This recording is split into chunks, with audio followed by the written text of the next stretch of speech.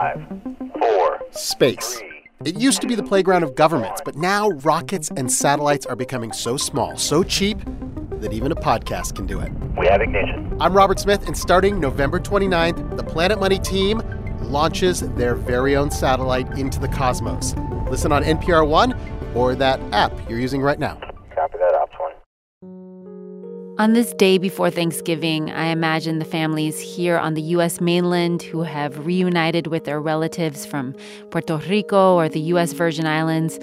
I imagine they'll be breaking bread tomorrow and giving thanks their loved ones are with them, that they survived Hurricane Maria's devastation, giving thanks that they're here and they're alive. But 73% of the U.S. Virgin Islands, where 100,000 U.S. citizens reside, are still without power, even 2 months after Hurricane Maria. Half of Puerto Rico, home to about 3 million U.S. citizens before the storm hit, is still without power, too.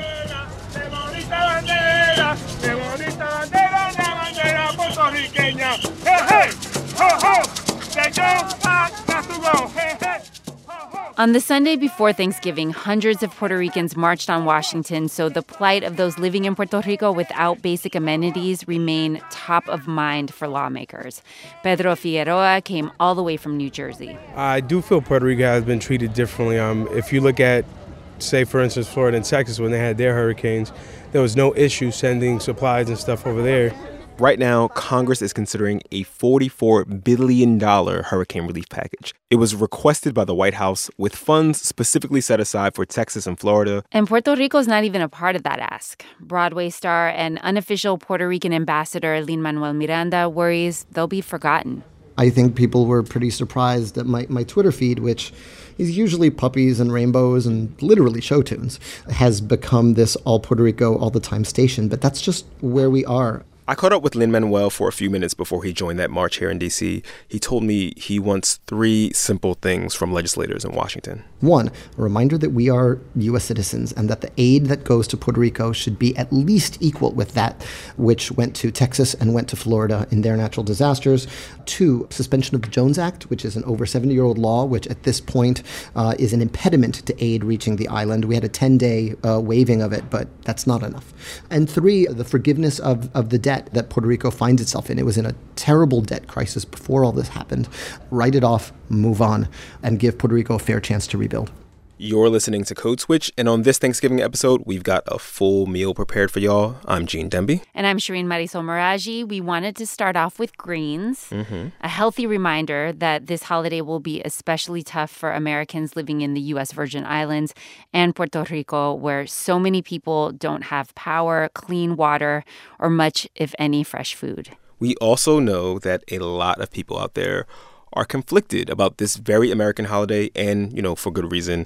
People like Elizabeth Hoover, she's part Mohawk, and she's an American Studies professor at Brown University. So I'm of 2 minds about Thanksgiving. The general sentiment that people have today about this holiday is that it's supposed to be a time that you get together with your family and you talk about the things that you are thankful for and you have a big meal.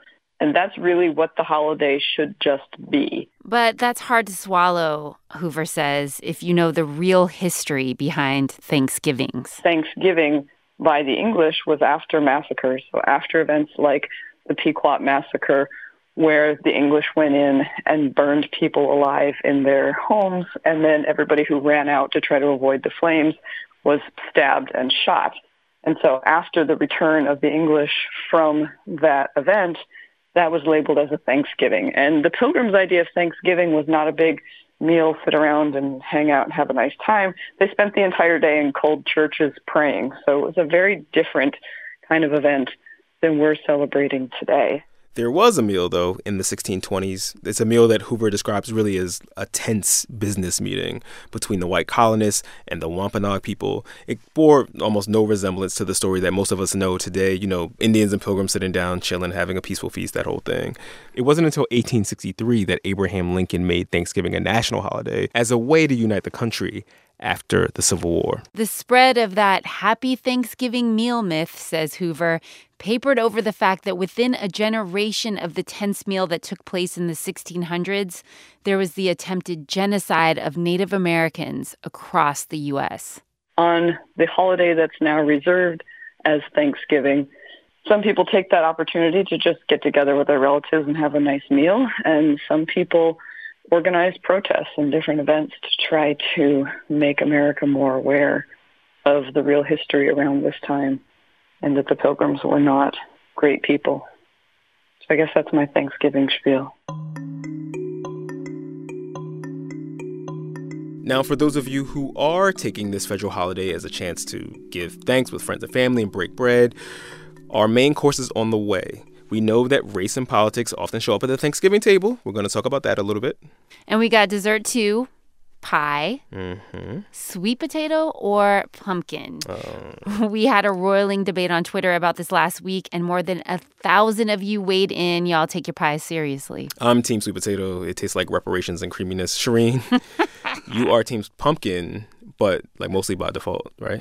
Growing up, we didn't have sweet potato pie. We had cherry pie because my dad is Persian. And while pie isn't necessarily a Persian thing, cherries are, so cherry pie. But someone always brought a pumpkin pie to the Thanksgiving potluck. And my mom puts pumpkin, a.k.a. calabaza, in the beans she makes. So, yeah, by default, team pumpkin. You're going to learn today, Shireen. You're going to learn today. I actually got a chance to ask Lin-Manuel Miranda which pie he thinks reigns supreme. Ooh. That is the code switchiest question of all time. I am. Come on then. It's sweet potato pie. Thank you. It's sweet potato pie for me. Yeah, absolutely. Shireen owes me $10. Yeah, we put a bet on it to see which one he would come down on. I did pay that $10 to Sammy Yenigan, our editor. You're a woman of your word. Oh, Lin-Manuel Miranda, you have forsaken me. More on all of this and this roiling debate over pies after the break. Support for Code Switch and the following message come from Squarespace. Get a unique domain and create a beautiful website using Squarespace's all-in-one platform and award-winning templates. There's nothing to install, patch, or upgrade, ever. Visit squarespace.com to start your free trial and use offer code CODESWITCH for 10% off your first purchase. Squarespace. Make your next move. Make your next website. Support also comes from St. Louis Public Radio and PRX, presenting the podcast We Live Here, real talk about race and class that doesn't feel like homework. You'll hear investigations and stories of ordinary people. You can start by checking out an episode that has two best friends, one who is white and one who is not, getting quizzed about what it means to be an ally. Listen to We Live Here, where you get your podcasts. All right, y'all, we're back with the main course. Joining us from the KQED studios in San Francisco is Carvel Wallace. He's here to help us answer an Ask Code Switch question. Carvel gives advice on Slate's parenting podcast, Mom and Dad Are Fighting. So he's going to help us answer a question that we got from a woman who lives in Boston. She's white. She has a 12-year-old Latino son who was born in Guatemala and who she adopted when he was an infant. She says that after the election last year, she didn't go to her extended family's Thanksgiving dinner based on some, quote, political differences, and she has strong reservations about going again this year. It's not that she thinks someone will say something explicitly racist or anti-immigrant. It's just that there's a vibe that she feels really uncomfortable with and around, and she doesn't want to drop her son in the middle of it. She writes, quote, "Should I attend holiday gatherings of my extended family with my son? If it was just me, I would go and confront any bigoted talk that came up, but I feel the need to protect my son and keep him away from people who hold these views," unquote. Carvel, what do you think? I know that everyone says that they would like to go and confront. They're going to go and fight everyone. And I find that people don't do that as much as they say. It's kind of like when you're sitting on the couch and you're watching an action movie. You're like, I wouldn't do that. If that was me, I'd shoot him right there. Then, you know what I mean? Like, I feel like people do that. That's the way human brains work. I don't want to doubt this person, but I think it's much harder to do that. We look for outs when we're in situations like that. That's alone. I don't think that if you are planning on having confrontations with people that you think might be racist, I don't think it's necessary to drag your 12-year-old son into that. I think maybe kids who are older, maybe your kid's 18, 19, they want to say the things. They're getting woke. They want to, like, you know, maybe that's a different story, but I don't think you want to put your 12-year-old in that. It's too young, and it's a holiday, and, like, you know, there's a reason why they invented Friendsgiving. You know what I'm saying? Like, there's a reason they invented that. And this is that reason. So that you can have fellowship, community, partnership, togetherness with like-minded folks that don't leave you feeling depleted and less than and hurt. You want to be with people that make you feel uplifted and together and like you're a part of something beautiful and like you can go on as a community. And that's not what I think this young man is going to get out of being with his family. So I would say, if you feel like it's not right to do, don't do it. She says that it's not that she thinks someone's going to say something explicitly racist or anti-immigrant. It's just this vibe that she gets. She's a white woman, and the son is not. And I think that for white people, stuff that's a vibe, for people of color, is pretty explicit. You know what I mean? So there's the possibility that what to her seems like, oh, I don't know, this seems a little weird. If for that 12-year-old is like, yo, what the So I think if you're feeling that there might be racist vibes, I think that alone is enough to protect your 12-year-old on what is supposed to be a holiday. My kid's mom's family, who is white, when my kids go down to visit their family on their mom's side, they come back feeling like they have survived, that they've navigated a very difficult situation. Right. And they want to kiss the ground when they get back to Oakland. And for their mom, she has a different take on it. And she's really good at recognizing that they're going to have different takes and that what they're experiencing is valid even if she doesn't experience it the same way. And so for that reason, they don't go there a super duper lot, but when they do, they get through it. How does she feel about the fact that, that her own children feel this way about her family? What I've picked up for her is that it's a very difficult thing because she recognizes that her family, it's not like her whole family are all these terrible people, but we know that there's all these layers, everything from being outright racist to being just not anti-racist enough. Sure. And I think she also feels like she knows it's different for them and it's difficult for them. And she respects that. And she also knows that this is their family and they have some I don't want to say obligation, but they have some level of interaction with them that is regular. And when they go, they also have a good time. Like they like what they experience and they also come back with a lot of questions. And this is what I was going to say is that part of the thing is that we show our kids how to interact with people who are different from them. How do you share the world with people that you have these differences with? But that kind of goes against the advice that you're giving our listener when you're saying, okay, don't bring your son to that family Thanksgiving. I mean, if she doesn't bring him, it's not that teaching moment. Yeah, I guess what I'm saying is that that's a long-term project because you can't never see your family. I mean, you can, but I don't know that that's always the right move for everything. But I do think that on a holiday, I think holidays are actually pretty important. And I think that the way I have taken Thanksgiving and made it mean something to me and my people is that it's a time of building community. It's a time of being grateful for the community that we're a part of and for building community. And that's the energy we need to go out and do the work that we need to do in order to survive here. And so to me, the fact that it's Thanksgiving isn't just incidental. That's actually a big part of why I'm like, yeah, that's not the day that I need to be putting my son in positions of difficulty. It's complex. I mean, it's a complex thing. I mean, So it is good to expose your kids to people who are different and see things differently politically, et cetera. But just don't do it on a special holiday that's about community and love and togetherness. Is that what you're saying? The thing is, because it's family, you're going to have to bring the kid around anyway. Funerals, weddings. That's why I feel like the Thanksgiving thing is actually negotiable because there are some things that are less negotiable. Sure. And so, but I do think the mother has to run interference. So we've been having this heated debate on our team, Carvel, and we want you to weigh in. Okay. Sweet potato pie or pumpkin pie? I don't even understand what the question is. Like, sweet potato pie is the pie. Pumpkin pie is some other thing. I don't even know, like, where they do that at. Like, I don't even know who that Shireen's is. house, apparently. I mean.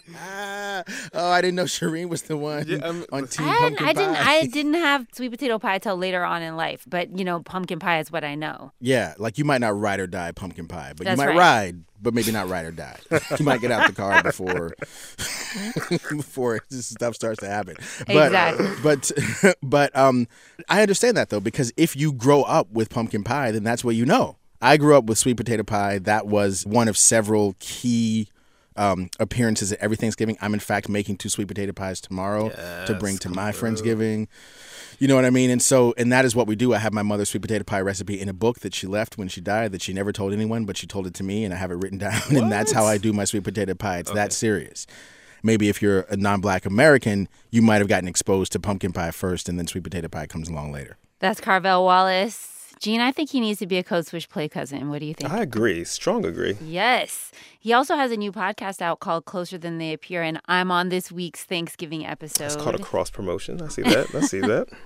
It's all about being American. And speaking of that, let's keep talking about pie. Let's. We promised we'd close out the show with dessert, and we've got lots of sweets that matched. Lots of tweets. I mean, tweets. Still works, though. Still works. We got lots of sweet tweets that match what Carvel said. Sweet potato for the POC pie win. Victoria M. Walker tweets, we don't acknowledge pumpkin pie. If you bring pumpkin pie to Thanksgiving, you're disrespecting the ancestors. Mallory S. Begay said, quote, I can't believe Code Switch is spewing this kind of divisive rhetoric, but also Team Pumpkin. Yep. Brandy Fullwood tweeted, destabilize the pinary. Then she followed up, at the same time, I have a lot of strong feelings about sweet potato pie. Now, strong feelings in a good way or a bad way? Did we follow up with that? I want to know. Inquiring minds want to know. I think there's only good, strong feelings about sweet potato pie. One of you sent us a 23-slide PowerPoint presentation making the argument that pumpkin pie isn't even pie at all. We got some write-in candidates. There were a lot of recommendations for pecan pie or pecan pie or pecan pie, depending pecan, depending on where you're from. Pecan. Got a few for cobbler, but that's not even what we talking about. Why don't y'all chill? There's we got a tweet from Amisha Sampat. She's South Asian American. She said that she grew up with mango pie. She even tweeted us the recipe. Yum. I think that should be the winner. Remember what Hari Kondabolu said on the podcast about mangoes and racism being the two things that unite people of color? They bring us all together. Some people said to us that the sweet potato pumpkin pie divide is more of a regional thing than a racial thing. There's like a north-south split there. And to the extent that Black folks really eat it, it's because so many of us have Southern roots. So we called up Frederick Douglass Opie to help us out because, there's just so much. By the way, Frederick Douglass Opie is the dopest name of any guest we've ever had on the show. So he's the author of Southern Food and Civil Rights, Feeding the Revolution, and he's a food historian at Babson College. Both the sweet potato and the pumpkins are indigenous to the Americas. That's the first thing we need to do if we're going to talk about this debate. Now, the African component to the sweet potato pie is that Africans come from West and Central Africa. One of the 3 staples that they survived on was the yam. And when Africans came to the Americas, they came and they just adapted the sweet potato and used it in the same way that they had used the yam. So the other thing in common with both the pumpkin pie and the sweet potato pie is neither those in the Americas or those in Africa made pies. Both of them were introduced to pies when they had that cultural encounter with Europeans. In the case of Africans, the British folks. In the case of those in the Americas, English and Spanish imperialists. So we shouldn't be eating pie at all, is what you're saying. Right, decolonize the Thanksgiving table. If I had the choice, and my family knows this, don't bring me a cake on my birthday, bring me a pie. So I think you're talking to the right guy. Okay. I'm a pie guy. What kind of pie, though? Now, this is the thing that I think you should know. After Halloween is over, there are all these pumpkins that people want to discard. So I'll take that pumpkin, and I will harvest the meat out of the inside, and I will create the filling for a pie. Now, I don't just make a pumpkin or sweet potato pie. I create a hybrid. So I'm sorry, but I'm on the fence. It's a mashup. It's a mashup, exactly. You're bringing us together. I am trying to create a new blended family in that. I love that. In the studio. It's a Persia Rican pie. As a blended person, yes. I love that term. I support this pie 100%. I think it'll make everybody happy. Fred Opie is a food historian at Babson College. Thank you so much for doing this, man. No problem at all. My pleasure. Happy Thanksgiving. You too. Pinary officially destabilized. Mixed pie for the win. Anyone ever have sweet potato pie? Really don't want pumpkin again. And to end the show, we need an after-dinner drink, don't you think? Yes. That should be the song giving us life. What is that song, GD? It's called Sweet Potato Pie by Al Jarreau. Anyone who's ever had some sweet potato pie don't want no pumpkin again. Really don't want no pumpkin again. 'Cause it don't taste right and all like a hen. City boy. That is such a weirdly specific song. He's like, yo, get that pumpkin pie out my face. I actually think it depends on who's making the pie, but That's true. I digress. That's true. But y'all, that's our show for this week. Happy Thanksgiving. Yes, happy Thanksgiving. Follow us on Twitter. We're NPR Code Switch. We want to hear from you. Our email is codeswitch@npr.org. Subscribe to the podcast wherever fine podcasts can be found or streamed. Leah Dinella. Team Pecan. Maria Paz Gutierrez. Team Aborrajado. And I produced this episode. It was edited by Sammy Yenigan. Team Pumpkin. And a shout out to the rest of the Code Switch fam. Steve Drummond. Pumpkin pie. Walter Ray Watson. Definitely in the sweet potato camp. Karen Grigsby Bates. Oh, please. Sweet potato. Kat Chow. Both are so inferior compared to egg custard tarts. Adrian Florido. Sweet potato is actually my favorite food. I just like pumpkin pie better, you know. Our intern is Nana Boateng. I actually converted to sweet potato pie. We had original music by Ramteen Arab Louie. I'm Gene Demby, Team Sweet Potato, obviously. And I'm Shireen Marisol Meraji, Team Pumpkin Flan and Cherry Pie. Be easy, yo. Peace.